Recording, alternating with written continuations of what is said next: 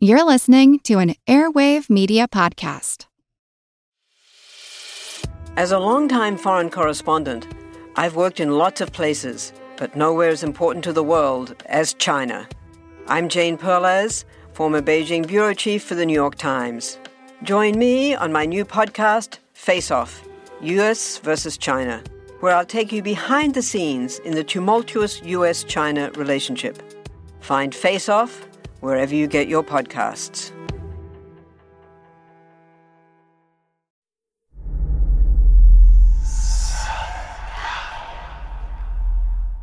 Hey y'all, spooky season is here.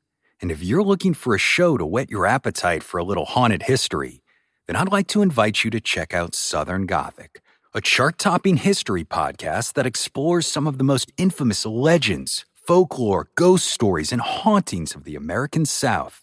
We've covered all sorts of stuff from the Bell Witch of Tennessee to the disappearance of the Confederate submarine, the H.L. Hunley, not to mention our deep dives into the local lore of some of America's oldest and most haunted cities, like New Orleans, Charleston, and St. Augustine.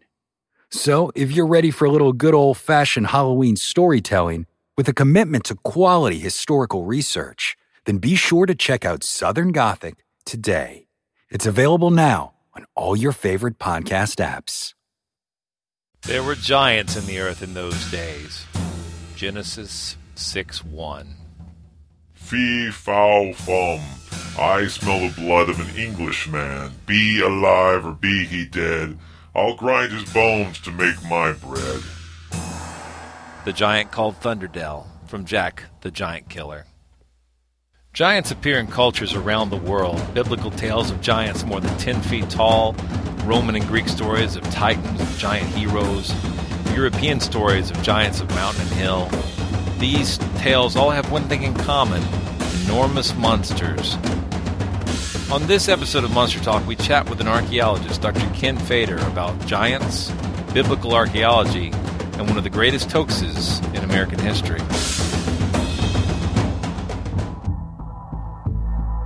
It's actually quite unlike anything we've ever seen before. A giant, hairy creature, part ape, part man. In Loch Ness, a 24-mile-long bottomless lake in the Highlands of Scotland. It's a creature known as the Loch Ness Monster.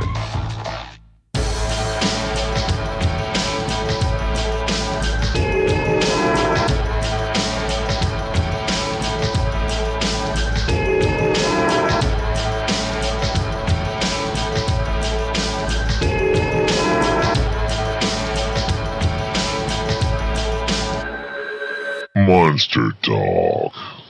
Welcome to another episode of Monster Talk. I'm your host, Blake Smith, and together with Dr. Karen Stolzno, linguist, skeptic, and blogger, and Ben Radford, managing editor of Skeptical Inquirer, skeptical investigator, and blogger, we bring you information about the science behind monstrous myths and legends. Today we're going to talk with Dr. Kenny Fader about giants, but first, I have to apologize. Normally, at the beginning of each episode of Monster Talk, we get together, the three skeptics, and we chat about the topic at hand, what we know about it firsthand, any research we've done on it. I'm talking unscripted here. The normal format is not going to happen this week because I had some serious technical issues. Unfortunately, these issues, they rendered the intro talk unusable. And the fantastic interview I had with Dr. Fader, Ben Radford and I, unfortunately Karen wasn't able to make it. But this interview was so much fun. It was almost an hour and a half long, and Dr. Fader gave us all this time and was just a delight to talk with. But at the end of the interview, it turned out that the audio was clicking all the way through. It was clicking all the way through, and I was really upset. Fortunately, I contacted Swoopy from Skepticality, which is now our sister podcast, and she did some editing on it and was able to make it much more palatable. It's still not great. The audio quality is just not great, but the content is fantastic. So I hope you'll bear with me. I apologize once again for the change in format here. And for the sound of the audio quality. But I'm so happy with the content of this episode, and I'm looking forward to having Dr. Fader back on in the future to talk about ancient astronauts, in as much as they fall into our bailiwick as a monstrous topic. So, Dr. Ken Fader is a professor of archaeology at Central Connecticut State University and has authored several books on archaeology, most notably Frauds, Myths, and Mysteries, Science and Pseudoscience in Archaeology. You'll hear Ben and me and Dr. Fader amusingly repeating the title of the book. But really, it is a fantastic book. If you're at all interested in archaeology, I recommend you get a copy of it. As I like to say, and hopefully you can make it out during the interview, there's more skeptical content in the cover of this book than in many entire television series on History Channel these days. He's got just fantastic information cover to cover.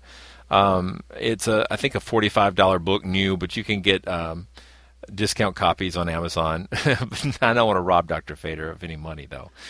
At any rate, so upcoming is the interview. One more thing, Dr. Fader, he's bright, he's erudite, he's passionate, and he cusses like a sailor. So I've bleeped that out because our show is also broadcast on AM Radio Michigan. Hello, Michigan! Anyway, I hope this is airable. I hope this is usable. I hope you find it as good as any other episode of Monster Talk. I apologize one more time for the quality, but I do not apologize for the quality of the content. Monster Talk. Why are you here? What are your credentials, and what do you know about giants? I am one badass motherfucker when it comes to giants, man. That's what I'm about. Why should we believe any of the you say? Oh, there's no way you should believe anything I say. That's what I tell my students when I walk into class the first day. Don't believe me because I'm the guy at the front of the class or because I'm giving you your grades. It's all about, the things that I'm saying, are they researched? Is there evidence to back it up? You know, question authority. Question me, just like you'd question the crap you see on the internet or stuff that you read in a magazine or any of that stuff. And that's the reason that I'm here, I guess, is because I'm sort of passionate about the study of the human past, and it drives me crazy when people take that past and they misrepresent it, they misinterpret it, and they just flat out lie about it. And I think the reason that I got into this thing at all is that when I was a kid, I believed all this crap. I actually went out and bought a copy of a book called Morning of the Magicians, which is essentially Eric von Däniken before there was Eric von Däniken. And these guys were a couple of French authors who essentially said, yep, it's extraterrestrial aliens. It's all about that. And I read the book, and at the time when I was a teenager, I was already interested in archaeology, and I knew some of the stuff that these guys were talking about. And I knew that it was complete crap, and it got me really pissed off. It was the equivalent, when they were a kid in the old days, you used to pass around pornography, and the line is turn to any page. And there's great stuff in any page. Well, this Morning of the Magicians, it was archaeological pornography. Turn to any page, and it was this crazy crap about, well, the Inca couldn't have done this, and the Egyptians, they couldn't have done this, and the Aztecs couldn't have done this. And this was something I knew something about, and it was all total crap. And it got me angry, and I was a teenager, and I started looking into this stuff, and ultimately became a professor, started teaching a course with this thing called Search in Archaeology. We're supposed to just make something up, just let freshmen who don't know anything about anything, let the class sort of flow. And I actually told them the first day, I said, look, I don't have a syllabus. Let's make a syllabus now. And the things that people put on the syllabus were ancient astronauts and psychic archaeology and all this other stuff. That's so cool. I was, and I thought, wow, this is weird that this is what these kids are interested in. Well, I'll teach the course. And then I realized, well, this is a lot of fun, but there's not a decent book for it. And then that's when, all right, paid, commercial announcement. It's when I started putting together the manuscript for Frauds, Myths, and Mysteries, Science and Pseudoscience in Archaeology, available in a bookstore near you. I'm sorry, I didn't hear that. What was that? That was Frauds, Myths, and Mysteries, Science and Pseudoscience in Archaeology. McGraw-Hill, available in bookstores near you. Let me just plug this too, because I want to say that I tell people how great this book is, and I tell people, thank you. I appreciate that. Seriously, really. There is more skepticism in the book cover than an entire season of Mystery Quest. Well, there you go. There you go. That's anything awesome on the History Channel. Because it is true. Your reality check questions that people should be asking when they're examining claims about archaeology. That's what you have on the cover, on the inside cover. Yeah, the inside cover, yeah. It's fantastic. There's nothing in it that's not useful. That's great. That's really great to hear. One of the nicest things, I mean, the book actually is used by a lot of my colleagues in archaeology, but some of the nicest stuff I get from people who are like teaching engineering, and they say, you know what? It's an inexpensive, relatively inexpensive book. It's a short book. I have my students read it the first week. It has nothing to do with my course, but it is so dead on in terms of the scientific method. And this is a topic that kids are already interested in. They see that and they say, okay, now let's apply this to everything else we learn in this class. That's really nice when I get, folks who aren't archaeologists, who are not in anthropology, using it in completely different contexts just because it's a really nice series of case studies on how the scientific method works and how the scientific method can sort of disabuse people of some of the crap that they've been fed on cable TV and on the internets and stuff like that. Well, let me ask you about that because as you mentioned a couple of the infamous authors, Van Doniken, only one of the worst ones.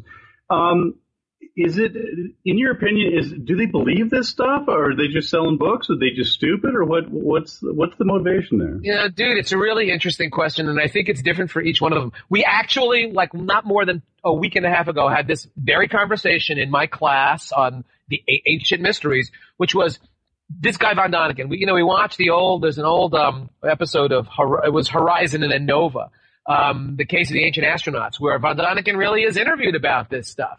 And so he speaks in his own voice there. And the kids come away, most of my students, who maybe they're a lot sharper than I am, they come away saying he doesn't believe a word of this crap, that this has all been a scam from the very beginning. I'm not so sure. I think that maybe it was at the beginning and maybe he sort of lost touch with what he knows is true and what he knows isn't true. I really am not sure. I think it's different for all these guys. And some of these guys really, truly believe it.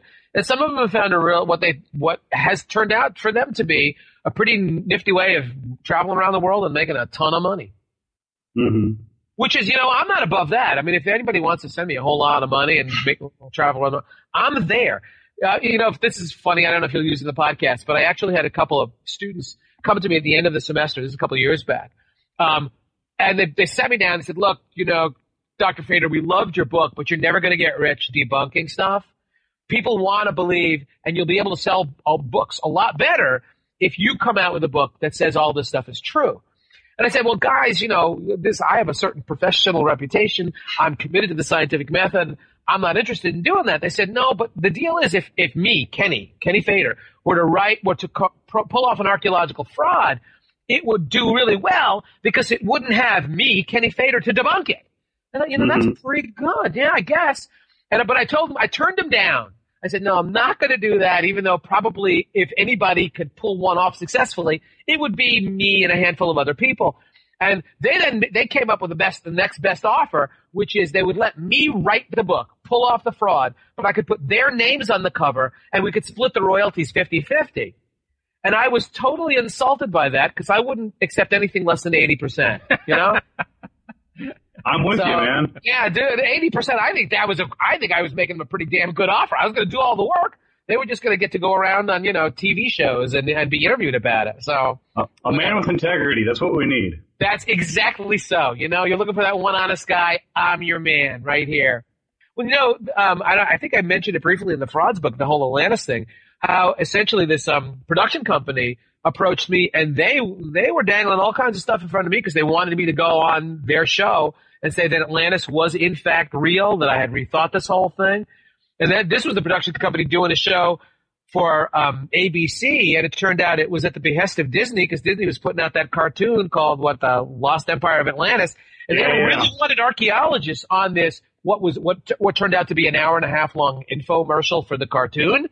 Mm-hmm. Although it was being presented as a documentary that, oh my God, Atlantis really could have existed. These scientists really say it was real, so therefore the cartoon is based in reality. There's some connection, logical connection to the real deal thing. And I turned them down flat. Even after they said to me, these are the guys who said to me, well, look, Dr. Fader, we understand that you don't want to ruin your reputation. We know you don't want to say anything you don't believe. But I tell you what, we'll interview you. You answer the questions any way you want. And they actually said to me, we'll edit it in such a way that it sounds like you're a supporter, and then you can bitch about it later. I said, oh, my God. Listen, see, now, again, these guys were being honest, weren't they? They were telling me exactly what they were going to do. I told them to go fuck themselves. But, actually a couple of colleagues of mine actually went along with it, not thinking that would really happen. And it happened, and they got I think they actually filed some sort of a complaint with the FCC about it. But yeah, good luck. Whatever, good luck with that, right? Exactly. Yeah. Unless you show your naked breasts, I don't think they do anything, right? So. I know. No, I refuse. I will only do nudity on a documentary if it's called for in the script. Let's talk about giants, shall we? So giants. They're all through history. The Bible has stories of giants. Well, then it must be true. Well, they're exactly. There. There you go. We're done. End of story. Our question, so is there any reason to think that people who lived in ancient times were any larger than modern man? Is there any case? Have you found any archaeological evidence? You're referring, when you say larger, you're referring to their height now, right? Exactly. Not any particular anatomical. My understanding is that, the shriveled remains of Egyptian mummies would not really be good indicators of other types of. We don't really know how big Egyptian penises are. Well, no. In fact, it's one of the really sad things is that, and they don't talk about this a lot. This is absolutely true. But Howard Carter or one of his guys broke off Tut's dick. And nobody knows where it is.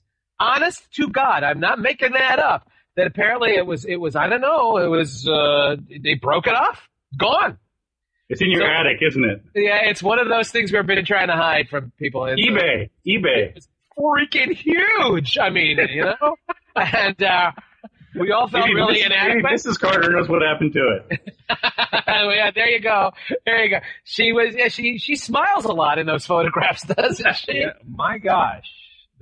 Anyway, well, let's moving right along. Actually, there is absolutely no evidence that people were any bigger or taller in the past. I mean, it's that's absolutely crazy. However, you're right. You run into a lot of people who claim, I think mostly based on these biblical allusions to giants. At one point, I actually did a word search of the Old Testament and found something like, 20 specific references in there to whole races of giant, the kingdom of Og in Syria, completely populated by 12-foot-tall giants. And of course, there's Goliath and those dudes, the Philistines.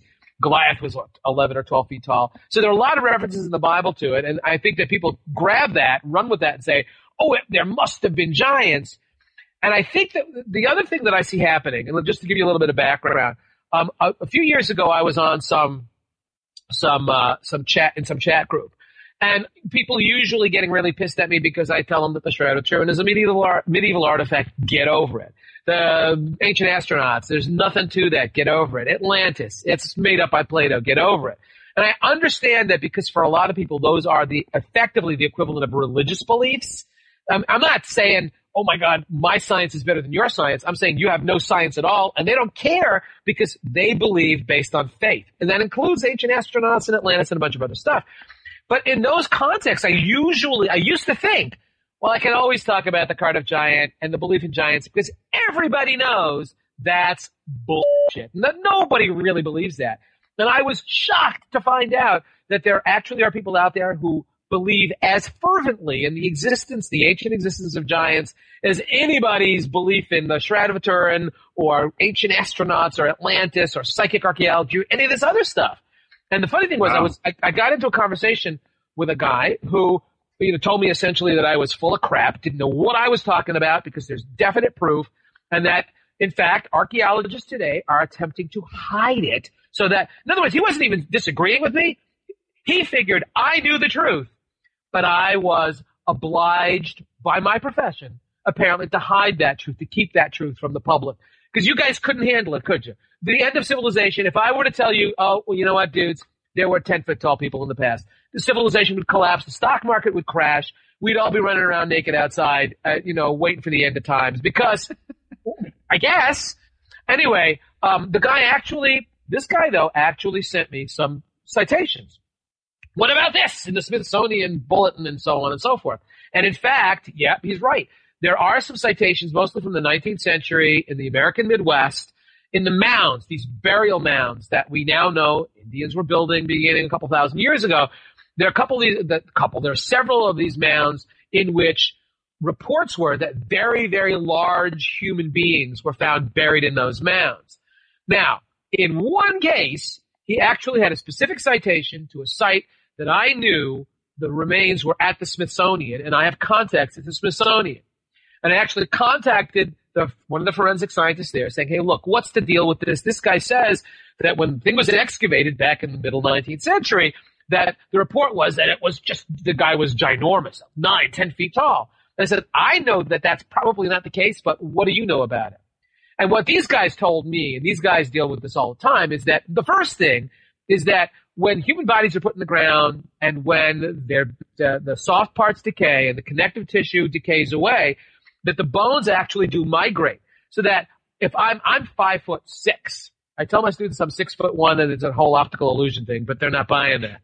But if I'm 5'6", you put me in the ground, by the time all those tissues connecting all of my long bones decay away, all that stuff connecting my vertebral column decay away, there's stretchage. Stretchage isn't a word, but you know what I'm saying? So that by the time I'm done, if you measure from the top of my head to the bottom of my toes, it's going to be probably a foot longer than that. So I've already gained a foot by dying, which sounds pretty damn impressive, right? The other thing is that then, you just get this incredible exaggeration of what people are finding, and they're not excavated professionally, and they're not recorded professionally. They're not photographed, but the individual bones were measured, and that's all you need. Because in fact, forensic scientists do this all the time. If you've got 10 missing people, and you find a skeletalized remains of a human being in the general vicinity, you want to figure out, of the 10 people who are missing, which one, if any, is represented in this skeleton. And so you do simple stuff. The first thing you do is it a male or a female? Because you have 5 missing males, 5 missing females. If we identify it as a male, we know it's none of the women. And that's very easy to do. 96, 97% accuracy. If you have a whole skeleton, it's 98, 99% accuracy, distinguishing male from female. Then you'll figure out, how old was the person when the person died? So that, again, depending on the age range, we can either get within 6 months, a year, or certainly within the right decade when we get up to the 40, 50, 60, 70. So if the person who disappeared was a teenager, you know that if the skeleton you got there shows that, this is somebody who is fully adult, all the effusion has taken place on the long bones, blah, blah, blah. All of the teeth are in, the cranial sutures have started to fuse over. Well, that's not a teenager, so you've identified that.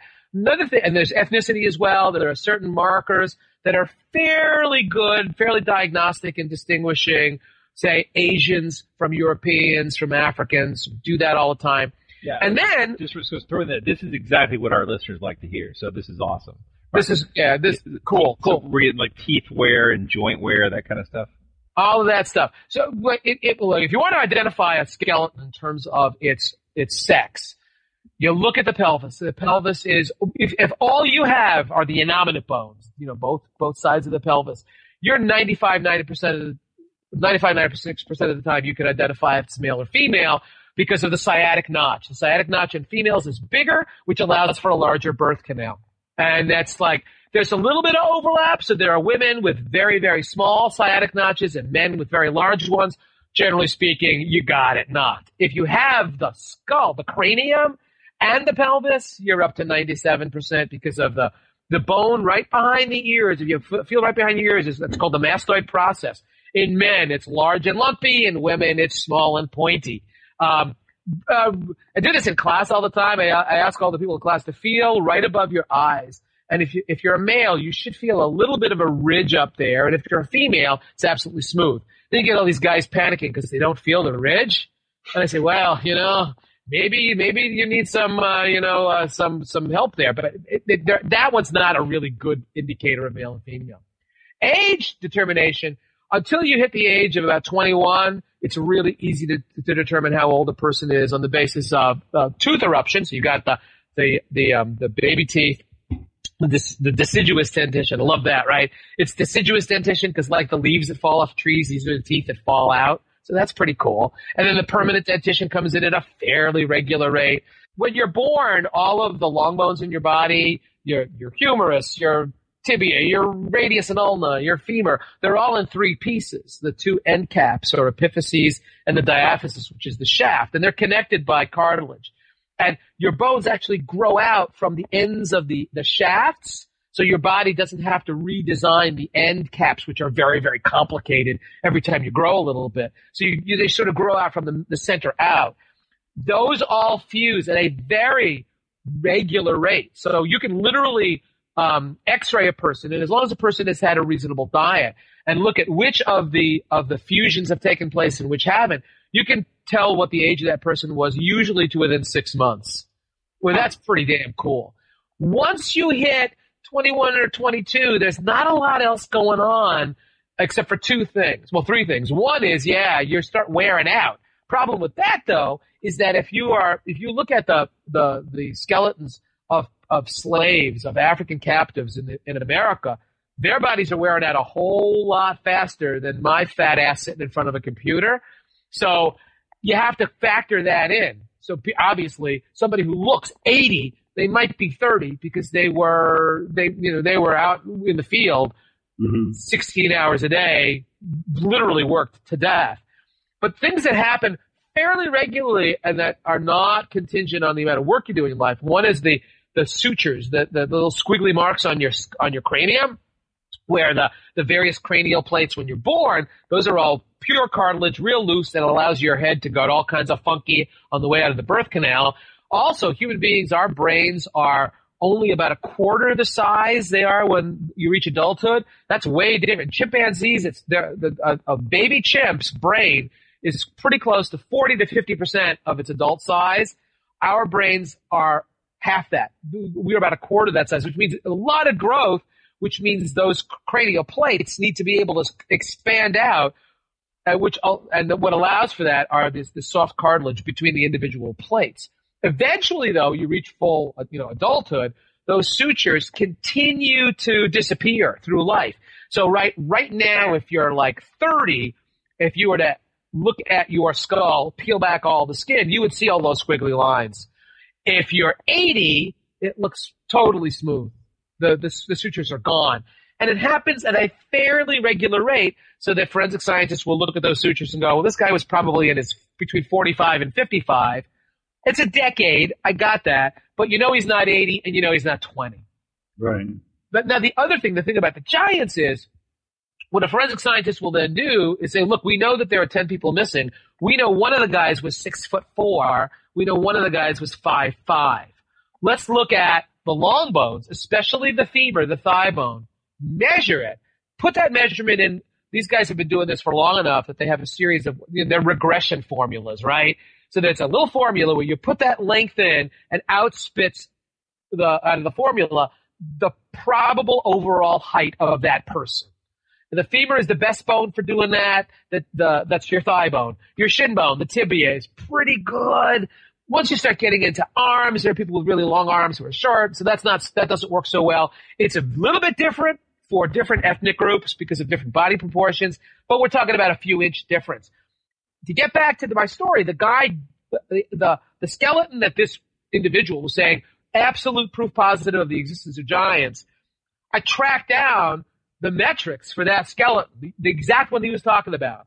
And when you plug the femur into the formula, the person who left behind that skeleton was not 8 feet tall or 12 feet tall or 7 feet tall, wasn't even 6 feet tall. He was like 5'10" or 5'11".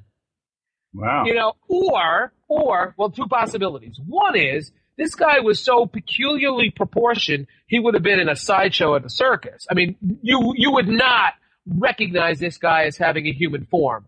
Mm-hmm. If he was 10 feet tall and his femur was the size of somebody who's 5'10", it's just bizarre.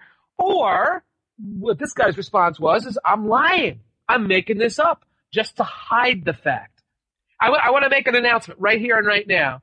Everybody listening to this podcast, me, Kenny Fader, boy archaeologist, if I ever find the skeleton of somebody who's 12 feet tall, I here do solemnly swear and promise that I will announce it to the world, and I will go try to get National Geographic to give me a whole bunch of money to excavate it some more.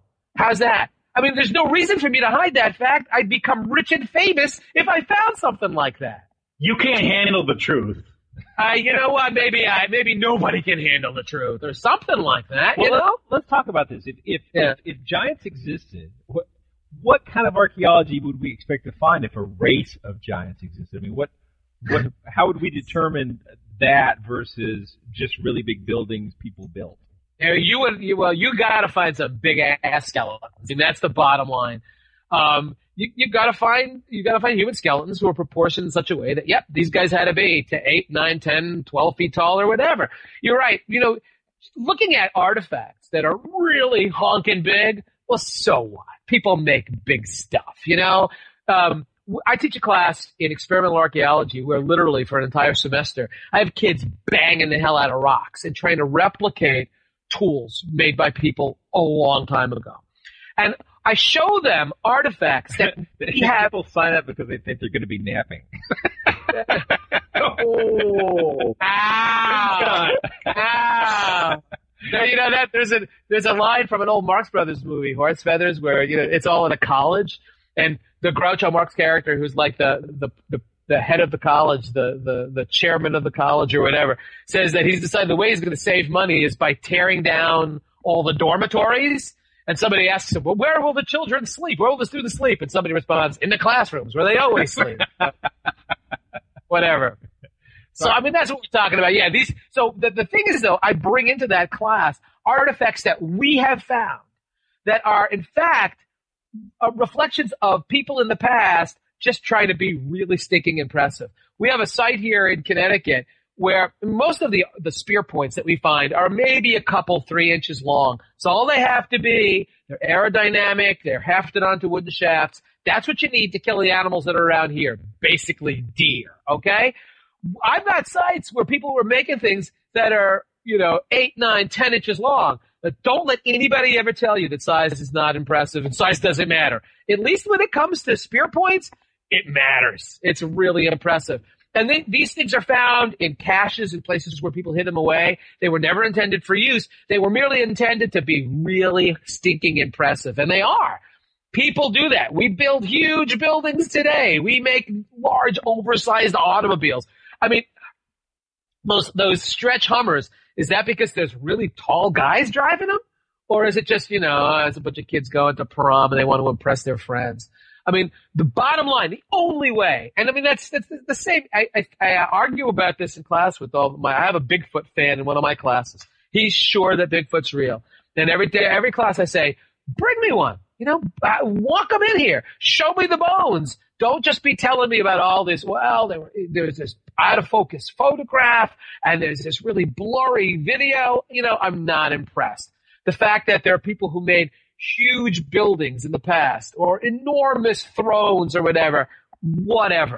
Bring me a skeleton that's clearly proportioned in such a way, the femurs are the right length, the tibias are the right length, that these guys were 8, 9, 10, 12 feet tall, then I'm convinced. Until that, it's a really nice story, but I'm not going to be submitting a grant proposal to Geographic or the National Science Foundation on that basis. Are there any benefits to gigantism? I know that in many cases, giants such as Robert Wadlow and other people, they often have really bad health problems, just I think due to the weight and just the human body isn't meant to be 7 feet tall. Can you talk a little bit about that?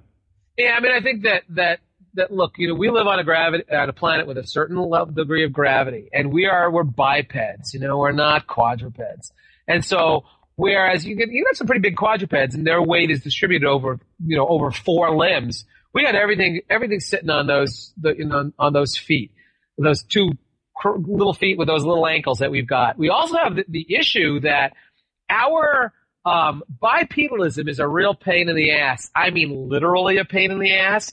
And you know, all these people with bad backs and sciatica and everything else. I mean, it's one of the, whenever I argue with these intelligent design people, I say, hey, dude, look at the shape of the sacrum, which is this triangular shaped bone at the bottom of your back. It's almost designed to rip your pelvis apart. That's bad design. That's not good design. No designer would ever design a human being as a biped.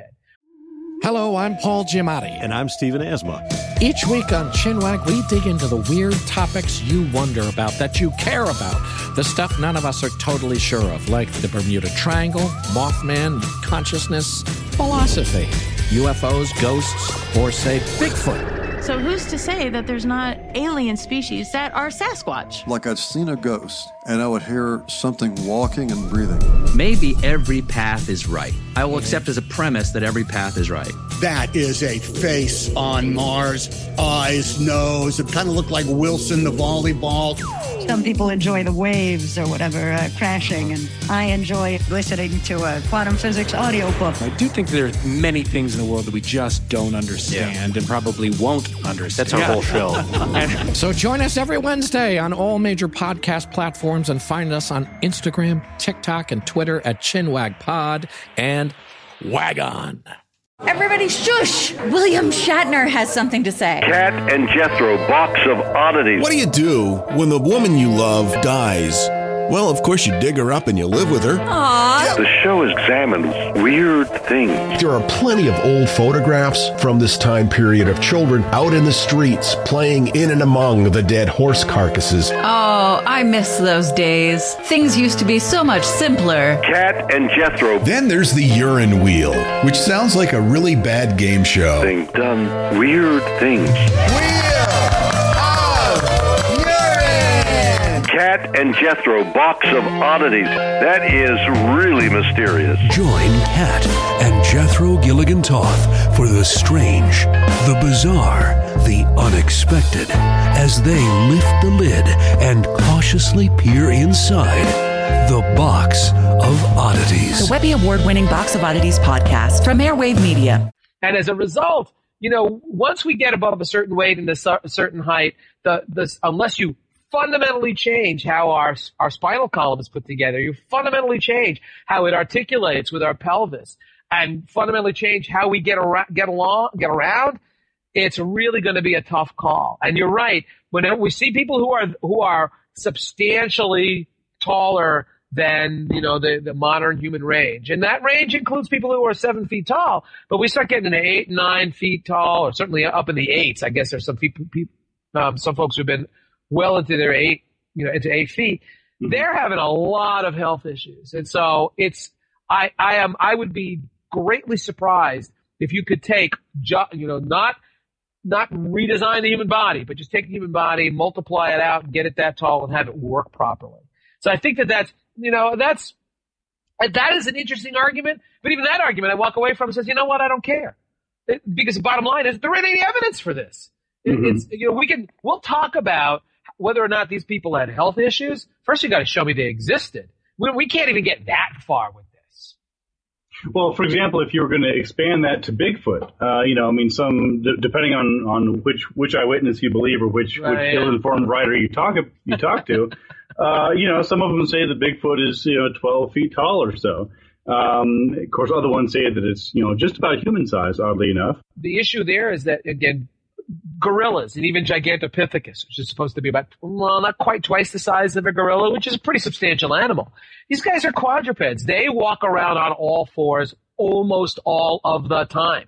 So you're distributing all that extra body weight across 4 limbs. Don't think about, when you think about gorillas and chimps and stuff like that, don't think about, I saw it at the circus once and they taught them to walk upright. That's not the way their bodies are not good at that. And so that's really different from talking about something like Sasquatch, who is walking bipedally a whole hell of a lot like us, who is, literally 11 or 12 feet tall. The biomechanics of that, I think, would be a real challenge for me to accept. But there again, okay, prove me wrong, but the only way you can prove me wrong is by bringing the goddamn Bigfoot into the room and saying, well, Here's Chewbacca, all right? Deal with it.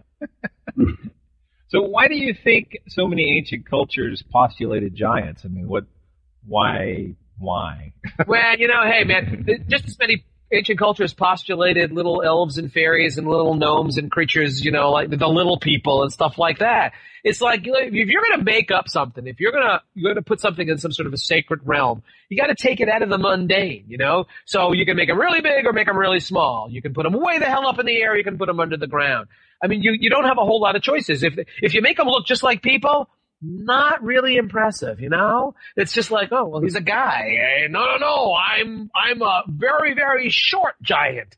Well, okay, or a really, really tall elf. But then they look just like us. It's not impressive. If you're going to make this stuff up, man, you got to make up these creatures and make them in such a way that they are extraordinary. And for human beings, really tall is extraordinary, as is really small. So I'm not surprised. It's the same reason I'm not surprised when you get all these folks talking about, why does everybody put the gods up in the air? Well, because they're more impressive up there looking down on us than they would be if they're just walking around. And or if you put them under the ground. I mean, one of my favorite story is this happened in New Guinea back in the 1930s, when about 1 million people living up in the highlands who had not been contacted by anybody of European descent were encountered for the first time by these 3 Australian brothers. These guys were sheep farmers in Australia, and they were looking for gold. And they came into these areas, and they ran into these folks who had no contact with the outside world. And the folks in New Guinea assumed that these 3 brothers and their helpers were gods, because they had white skin, who they'd never seen before, and they had all this interesting technology. But my favorite story there was when this guy who was being interviewed in like the 1980s, when he was a little kid when this happened. This is a guy from New Guinea, a New Guinea native, who said, yes, we saw these gods, and we followed them around. And one time we followed one of them, and this god went into the bush, and he pulled down his pants, and he squatted, and he took a dump. And then we went, after he was gone, we wanted to know everything about the gods. We went up, and it was at that moment we knew that they weren't gods, because their smells just like ours. That's awesome. That's sort of perfect, So the deal is, when that happens, suddenly they lose their appeal. So if the gods are, they're 5'8", just like, us, well, that's not so impressive. They're just like us. That's not scary. That's not powerful. So the fact that cultures all over the world have giants and have tiny little gnomes and elves and fairies, that's exactly what you'd expect. I'm sorry, can you give the name of your book again, please? Oh, yes, the name of the book. A lot of people make this mistake when I say it, Frauds, Myths, and Mysteries. They ask, why are you writing about frogs? And I say, no, it's not about frogs. It's frauds, myths, and mysteries, science and pseudoscience in archaeology. McGraw-Hill, they make lovely Christmas presents. This is the perfect time of year to get a copy. Have you got a copy nearby? I certainly do. I've got a copy on my shelf. So on the cover, it's got a picture. Is that like a Neolithic pie? Is that the symbol pi? What the hell are you looking at, dude? Which version do you have? I got the 4th edition paperback. It's got a big stone. 4th edition? For goodness sake. We're in the 6th edition. I'm working on the 7th. You got to catch up, dude. Oh, okay. Yes. All this new stuff. 4th edition has like a rock. We would call it a table rock around here in the South. But it's oh, yeah. Look at that. It looks like the pi symbol. I don't know. That just amused me. It does a little bit. Yeah. This is a megalithic tomb. And not my photograph. Megalithic, not Neolithic. My bad. Sorry. Yeah, well, that's okay. It's a megalithic tomb. It's probably, I bet you that's Cornwall or something like that. I'm just making that up.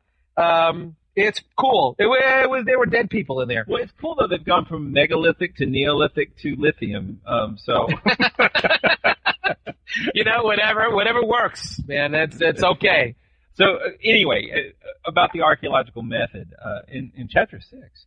You talk about this interesting site, they call the Payne site for Steve Payne, and you talk about how this little bitty location for just a little bit of time. Some people stayed overnight and sharpened their tools, had a campfire, ate, and broke a pot and left.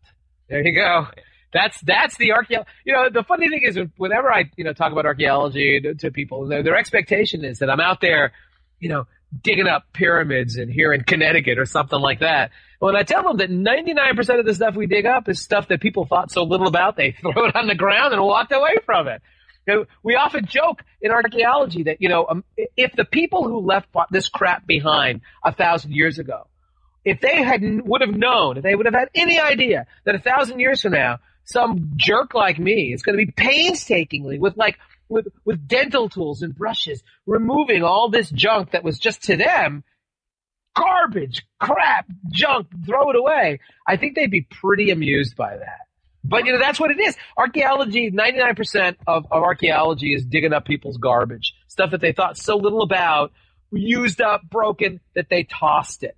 But then the metaphor I always give is that, look, it's like forensic science, where detectives investigate the scene of a crime.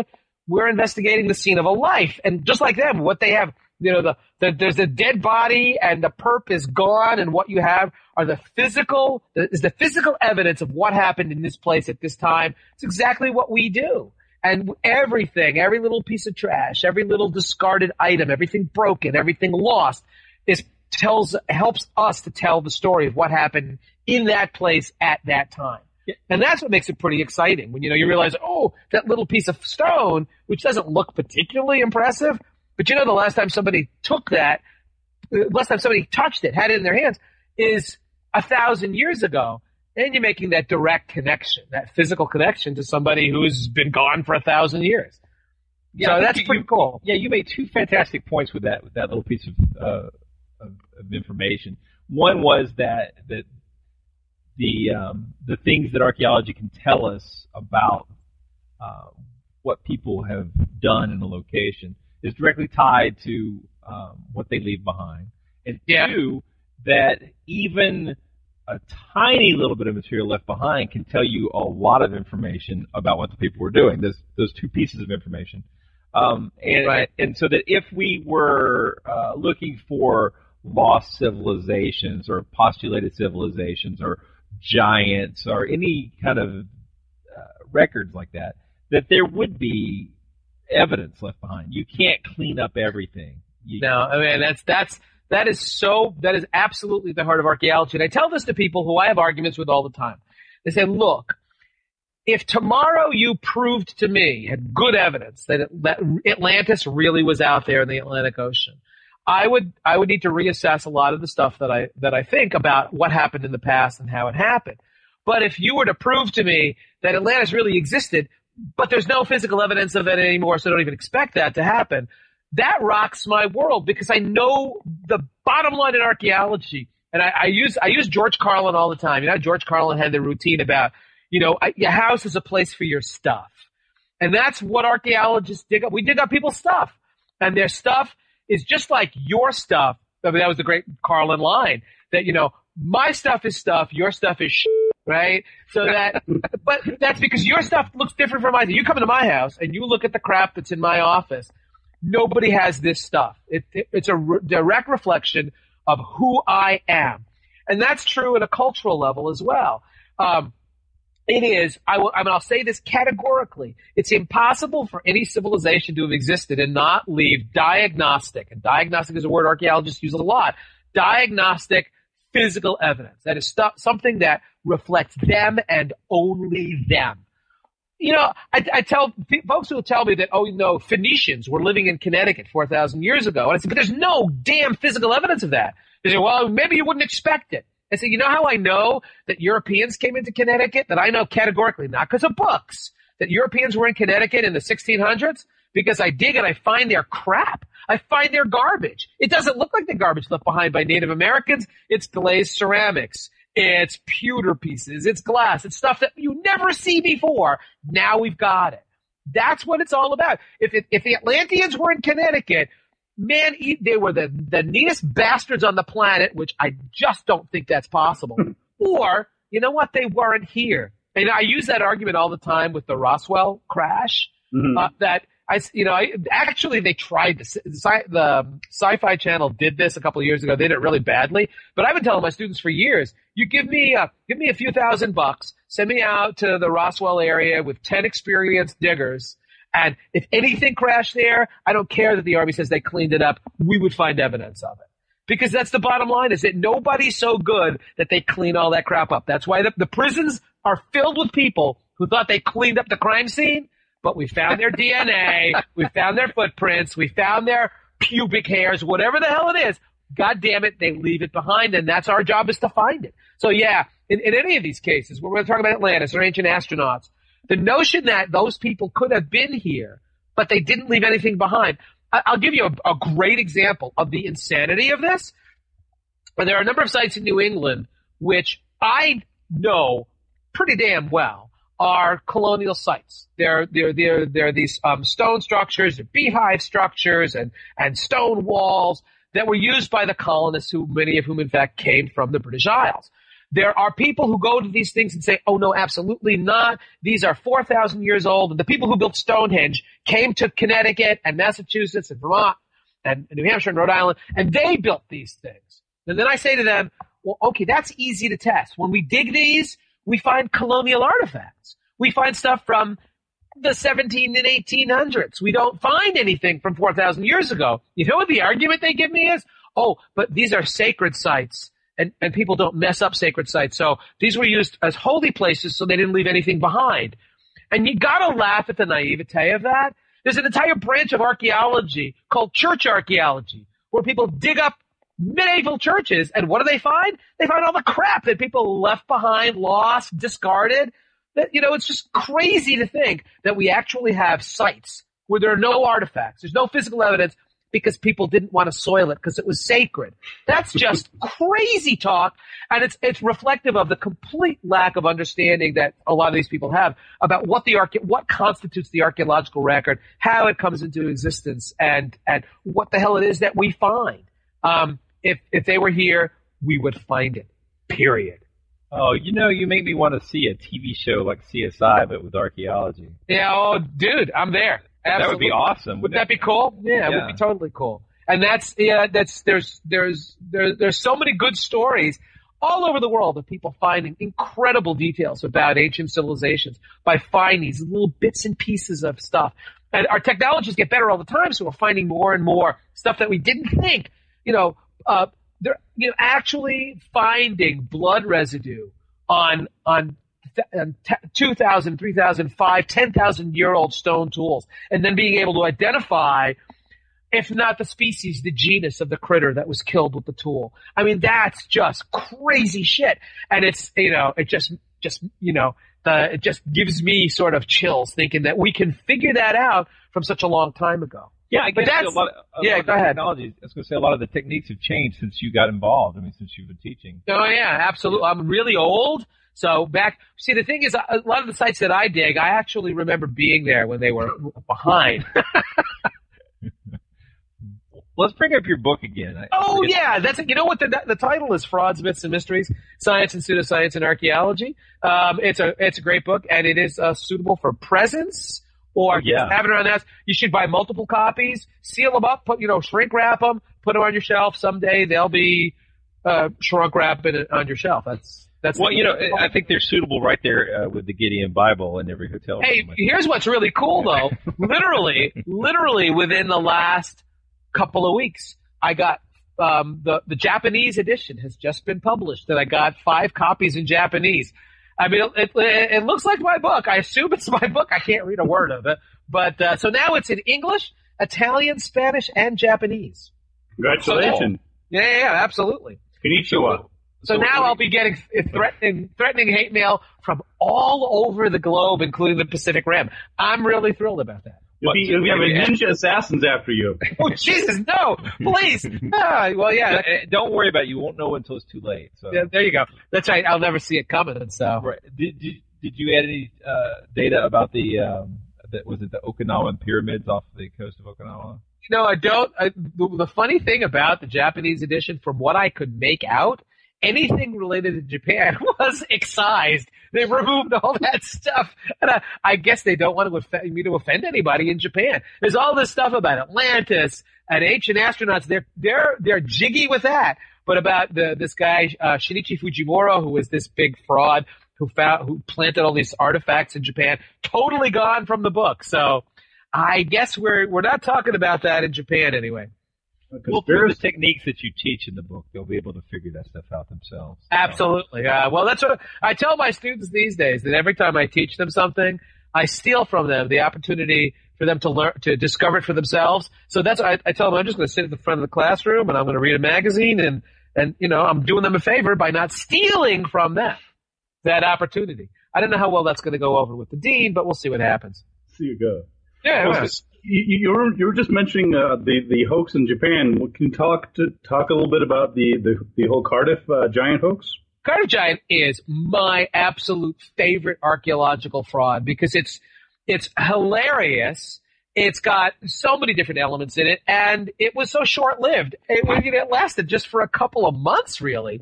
So the deal is, it's October in 1869, and there's a farmer living in upstate New York in the little town of Cardiff.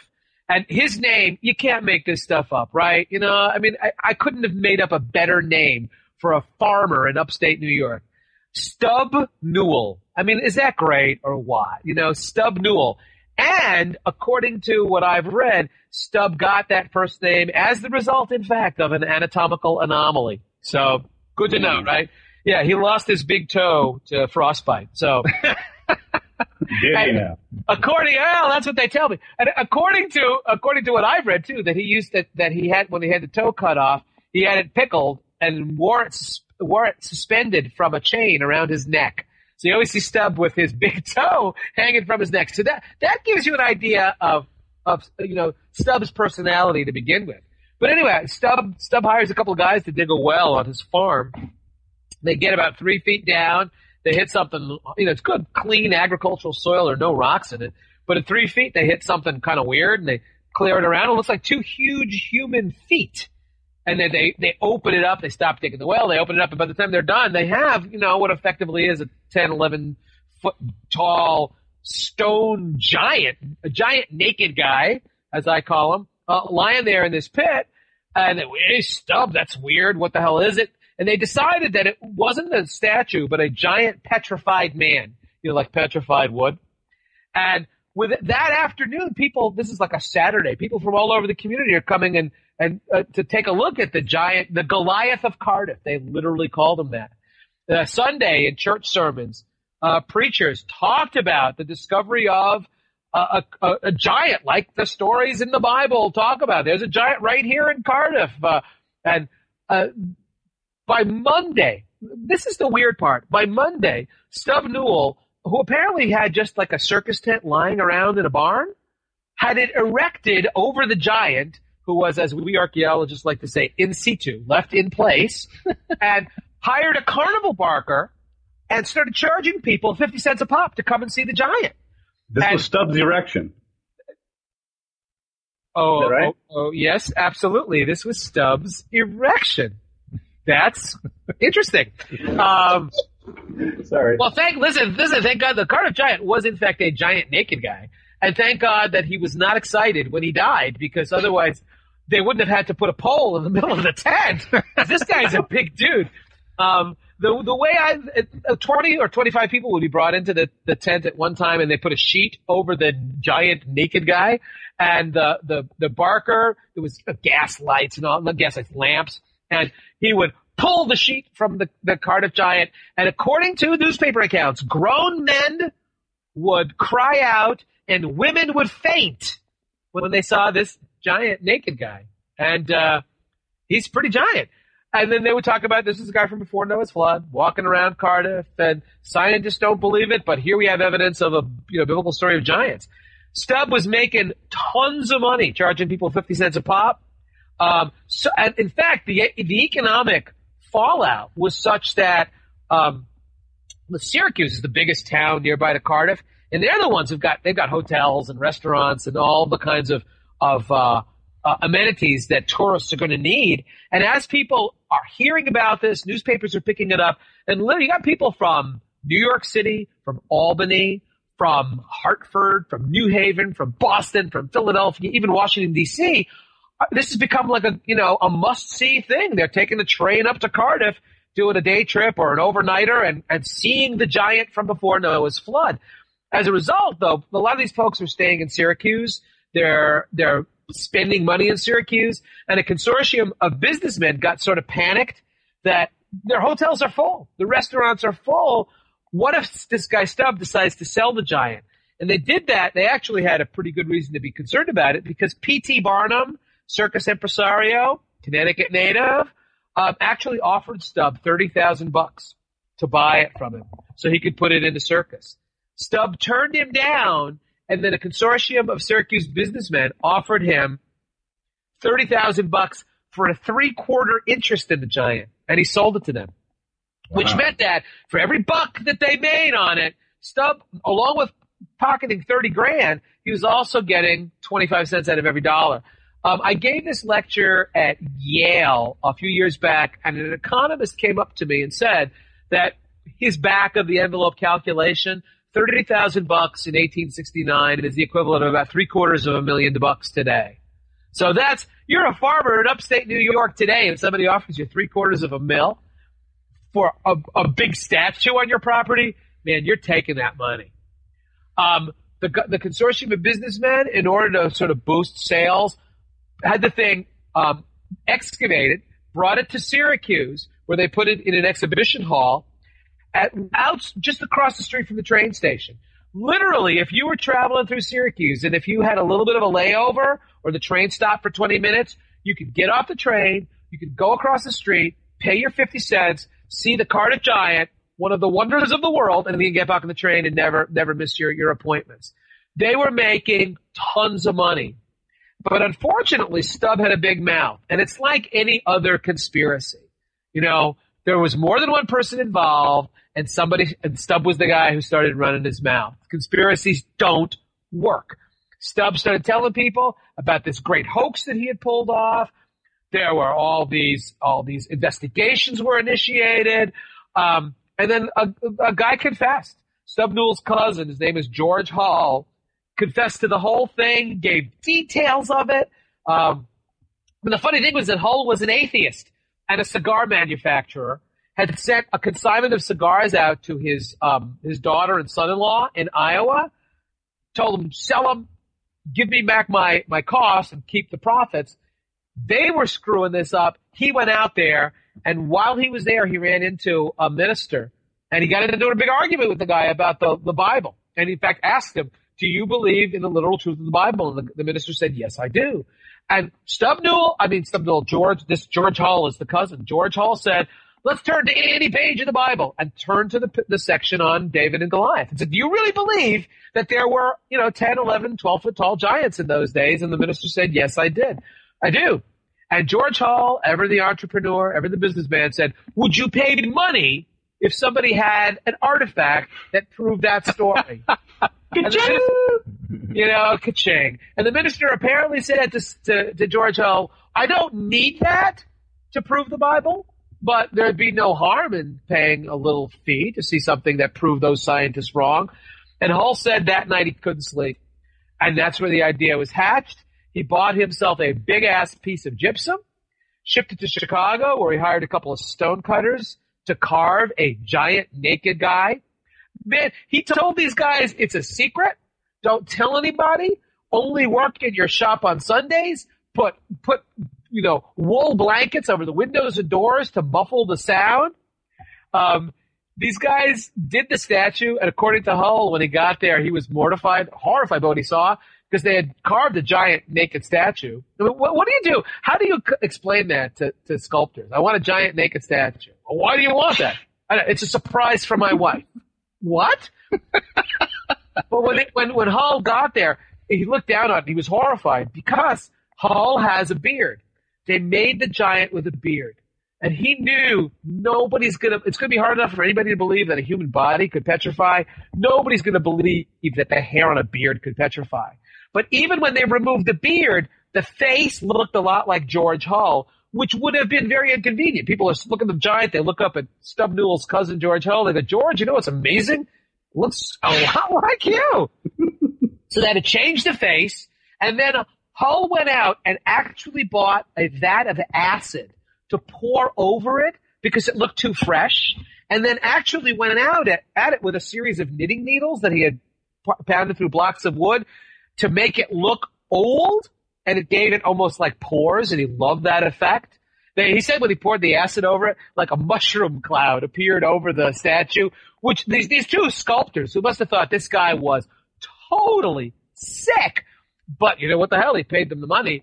He then had it boxed up, shipped to his cousin's farm, where they put it in the ground, and it lay there for 1 full year. They let it season so that nobody would remember the shipment and that it would look more in place in the ground. And then a year later, he gives Stubb the high sign. Hub hires the guys to dig the well, and they find the statue. Start charging people money. Once George Hull confesses, nobody wants to see the giant anymore. They're really pissed off at him. They're really pissed off at Stub Newell. And the giant basically, it's brought around to county fairs, and it's just at this point a curiosity, and is it making anybody a whole lot of money? Here's the funny part. One of the funny parts is, you remember P.T. Barnum tried to buy the thing, and he was turned down? P.T. Barnum came up with the perfect P.T. Barnum solution. You know what he did? He went and had a copy made and started showing the copy as the real deal. And I always ask my students, this hurts my head. The Cardiff Giant is a fake, right? P.T. Barnum's is a fake of the fake. Is that like a double negative? Does that make it real?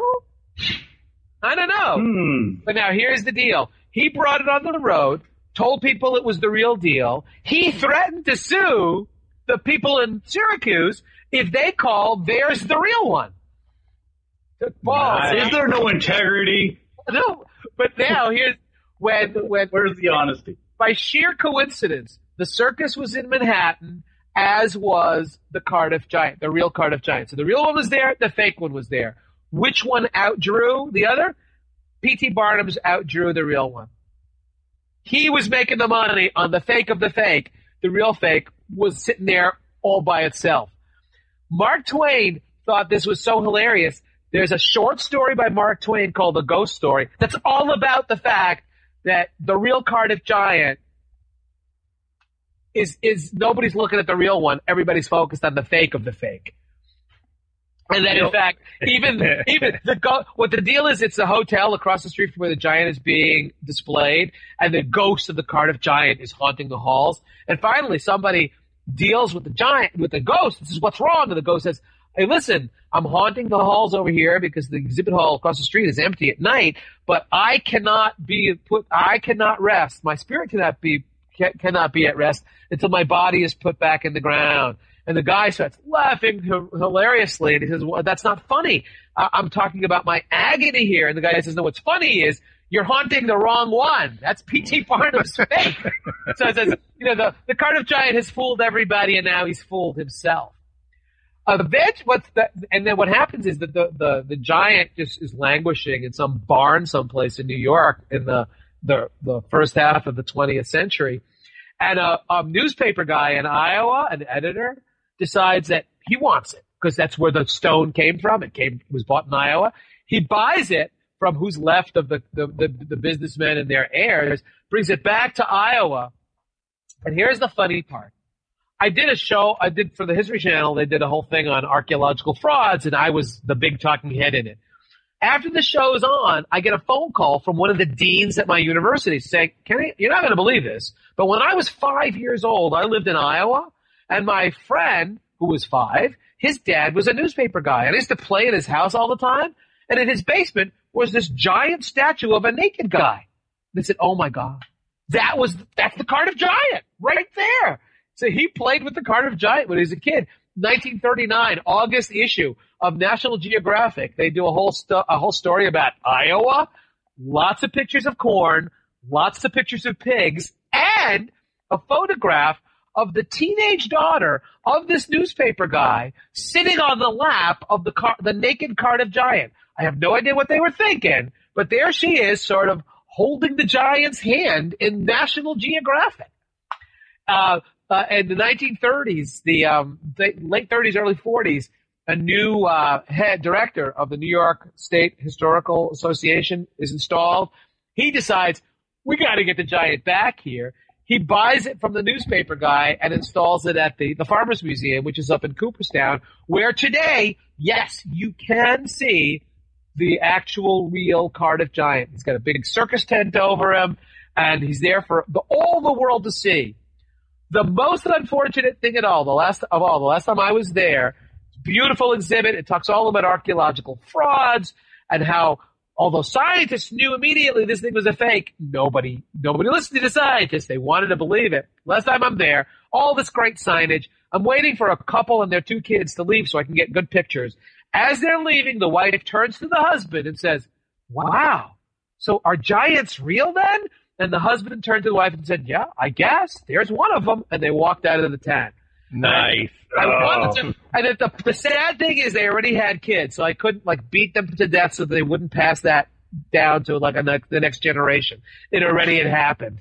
So I don't know. When you hear stuff like that, you just never want to go to museums again. What are people like? In your book, you actually covered not only were scientists not fooled, but they were able to, even back then, give really remarkable, accurate predictions about when the thing was put in place. Yeah, there's a geologist. Well, first of all, the deal is, if George Hull really wanted to prove that this was a petrified man, he wouldn't have bought a piece of gypsum. Gypsum is it's a sedimentary rock. It's a soft rock. It bears no relationship whatsoever to the mineralized, petrified wood and that the giant was supposed to represent.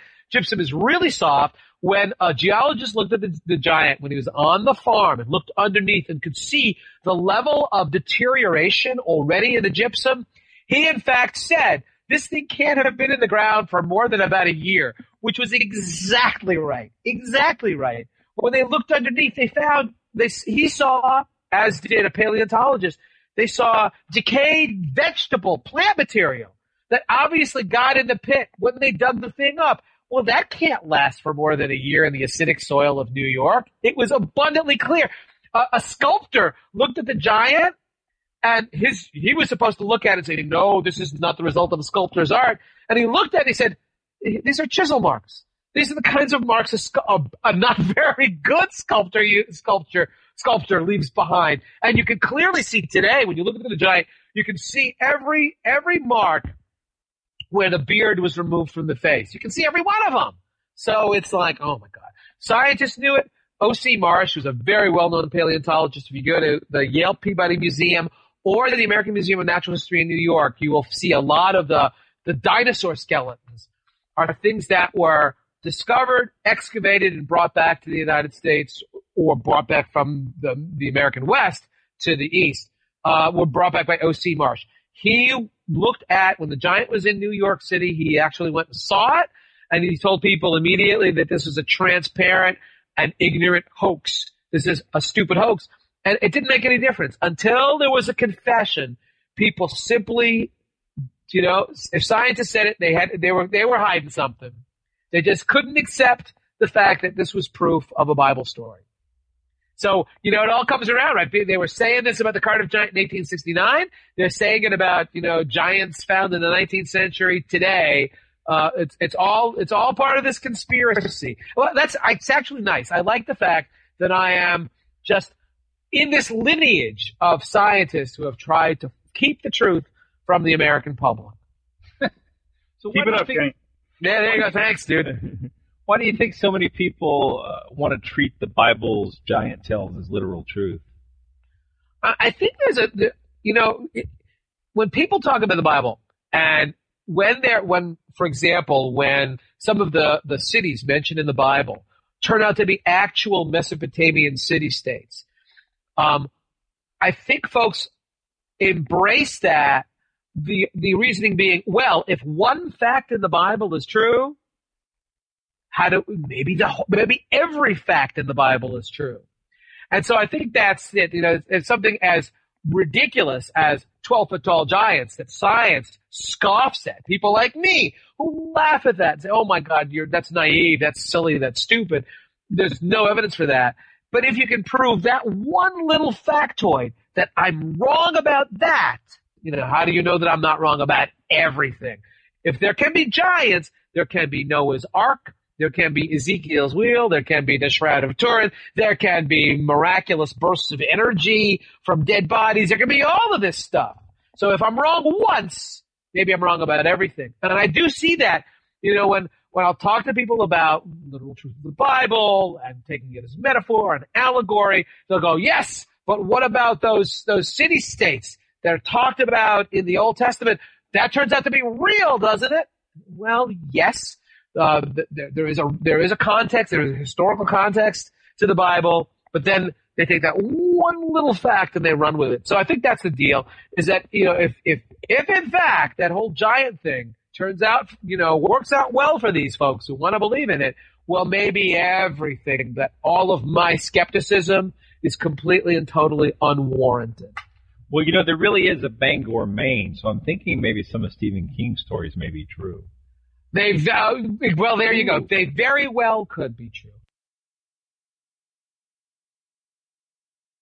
Monster Talk. Today you've been listening to Monster Talk as we interview Dr. Ken Fader on giants, archaeology, and the Cardiff giant hoax. Links to Dr. Fader's book, Frauds, Myths, and Mysteries, are available in the show notes. Ben Radford writes for Live Science, Skeptical Inquirer, and is now a contributor at Discovery News. Karen Stolzno writes at Bad Language Blog, CSI's Naked Skeptic, Skepbitch, and can be found on Facebook and Twitter. And I'm Blake Smith, and you can find my writing in Atlanta's Examiner, as well as on Twitter and Facebook, where I write as Dr. Atlantis. Once again, we wish to thank the fine people of Skeptic Magazine for supporting Monster Talk. A special thanks to Swoopy for helping me recover the audio file from Dr. Fader's interview.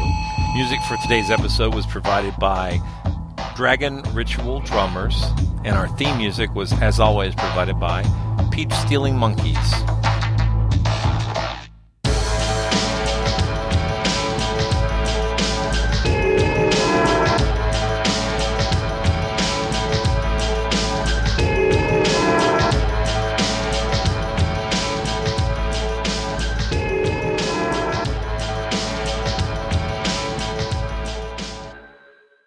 Hungry for more skepticism? Want to learn the truth about the scientific controversies of our time? Then subscribe to Skeptic, the quarterly magazine Stephen Jay Gould called the best journal in the field. To subscribe, visit skeptic.com today. You're joking, right? The whole thing was a blooper.